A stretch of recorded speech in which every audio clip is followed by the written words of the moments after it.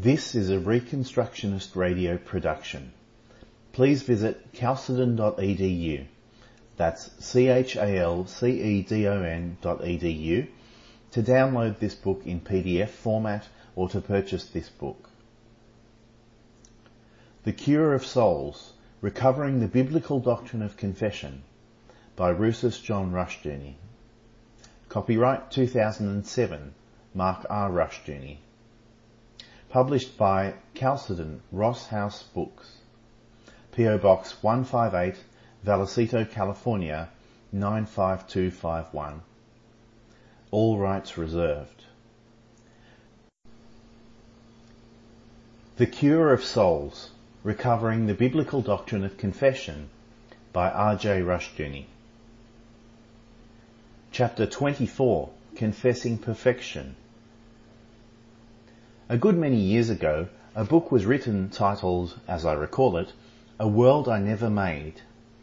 The title appealed intensely to liberal and radical university students who carried it around like a Bible. Ernest Hemingway's silly For Whom the Bell Tolls was similarly used like an intellectual icon. I tried reading Hemingway's book, but got no further than the laughable scene where the hero and heroine, after copulating, both swore that the earth shook. Their fornication was for them a cosmic act. I found it a laughable one. Many years later, I was delighted to learn that my wife Dorothy had tossed the book aside at the same point. A World I Never Made was a title with an instant and profound appeal to all our Pharisees. The world was for them indeed a sorry place, undeserving of their idealism and their high-minded beliefs. The book was carried about as a symbol of faith, as was Hemingway's book. It was a public testimony to the fact that they were not responsible for the evil world their fathers and forefathers had ostensibly created. They were the victims of a world they never made, and to carry the book and to provoke discussions of it was their way of confessing themselves as too noble and too good for so evil a generation. These were well-fed, well-clothed, and in some instances well-financed students, graduate and undergraduate. One of the most self-righteous of these, later a professor, had as a student already travelled widely abroad, financed by leftist funds. He found me a crass and heartless person because I was not offended over the world the capitalists, Christians, and our parents had made. All these students were making a very public confession of ostensible virtue, their virtue, in seeing and denouncing the evils of our past. Since then, many of these confessors of humanistic virtue have been active and sometimes important architects of greater evils than those they witnessed in their day. Paul and the apostolic fellowship accompanying him in Hebrews 11 gives us an account of true but not perfect confessors of the faith and concludes thus, quote, "And what shall I more say? For the time would fail me to tell of Gideon, and of Barak, and of Samson, and of Jephthah, and of David also, and Samuel, and of the prophets, who, through faith, subdued kingdoms, wrought righteousness, obtained promises, stopped the mouths of lions, quenched the violence of fire, escaped the edge of the sword, out of weakness were made strong, waxed valiant in fight, turned to flight the armies of the aliens. Women received their dead raised to life again, and others were tortured, not accepting deliverance, that they might obtain a better resurrection. And others had trials of cruel mockings and scourgings, yea, moreover, of bonds and imprisonment. They were stoned, they were sawn asunder, were tempted, were slain with the sword.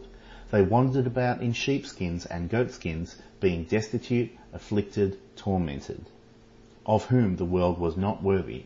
They wandered in deserts and in mountains and in dens and caves of the earth. And these all, having obtained a good report through faith, received not the promise, God having provided some better thing for us, that they, without us, should not be made perfect." End quote.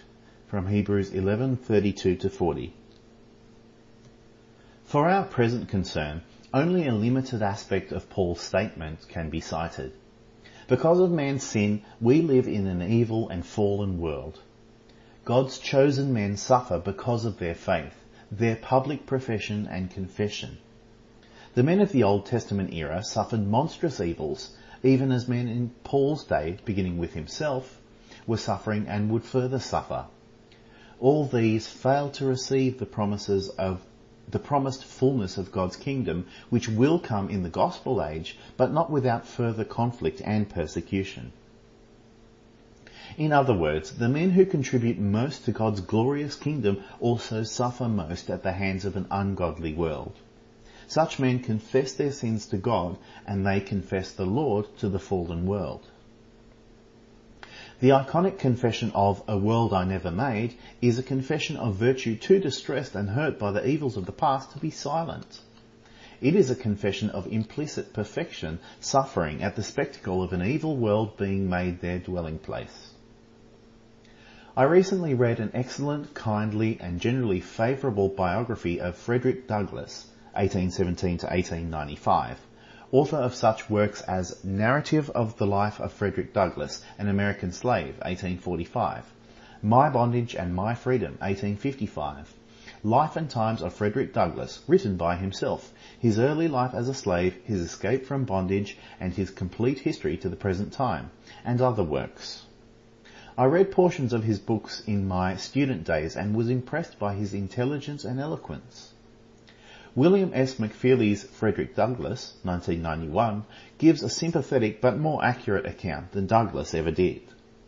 He was born of a black slave woman and a white man. His owners early recognized his intelligence and treated him well.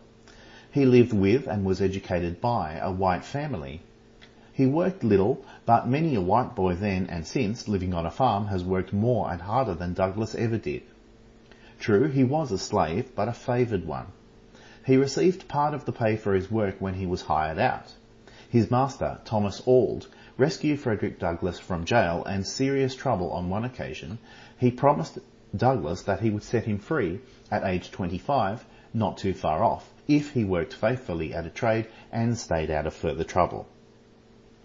There was a rationale behind this. Frederick Douglass, a very talented man, chose to make a career out of being an ex-slave. He could not tug at heartstrings if he had been freed or if he had told of the loving care and education he had received. He made a profitable profession in the United States and Europe of playing the abused slave. He vilified Thomas Auld, who had only done him good. When Thomas Auld was old and dying, Frederick Douglass visited him. The bedside visit lasted 20 minutes. Auld gently corrected Douglass on some of his misstatements about his family background and the correct year of Douglass's birth. A gracious Christian, he never spoke of Douglass's slanders concerning himself. At one point, Douglass was moved to apologise for false charges made about having turned out my dear old grandmother like an old horse to die in the woods. The truth was that he had cared for her in her old age and infirmity until she died. Douglass's first wife was a black woman. His second wife was a red-headed white girl, an abolitionist and feminist. Her father, a noted abolitionist, at first objected to the union, but subsequently became open and friendly. Douglass's black family and friends regarded him as a traitor. Those who had objected to white bigotry showed far more bigotry themselves. Douglass was a man who ridiculed the Bible.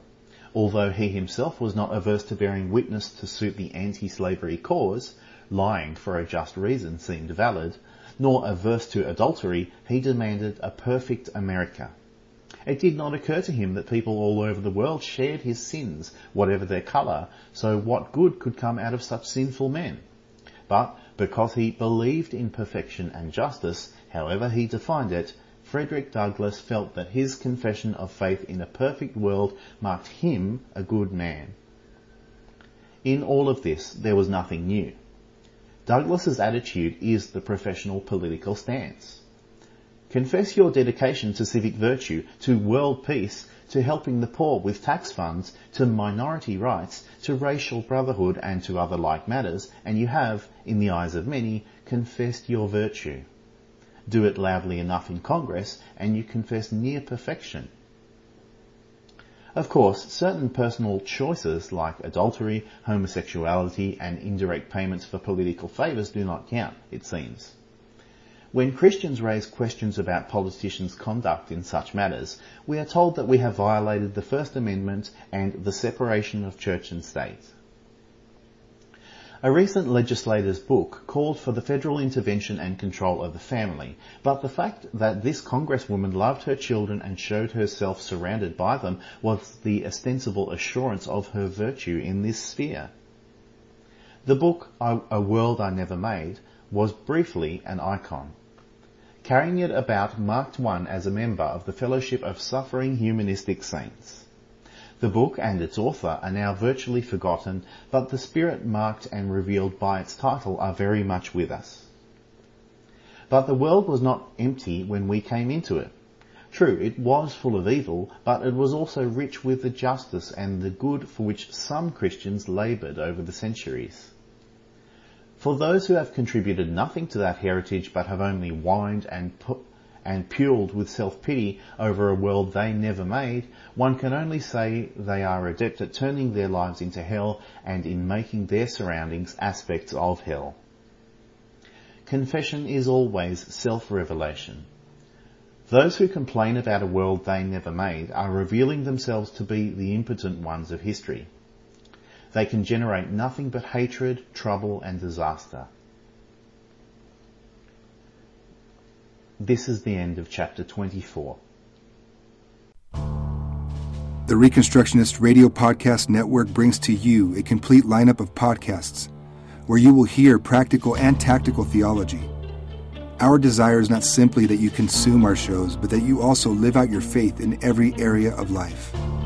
We can talk all day long about these things, but if we fail to put them into practice, then we fail as ambassadors of Jesus Christ, our King. Subscribe now to your favorite Reconstructionist Radio Podcast Network shows, or you can subscribe to the Reconstructionist Radio Master Feed, where all of the content we produce, including the audiobooks and audio articles, will pop up as soon as they are available. And don't forget to visit ReconstructionistRadio.com to volunteer as a narrator or to partner with this ministry financially. May the Holy Spirit stir you into action for Christ and His kingdom.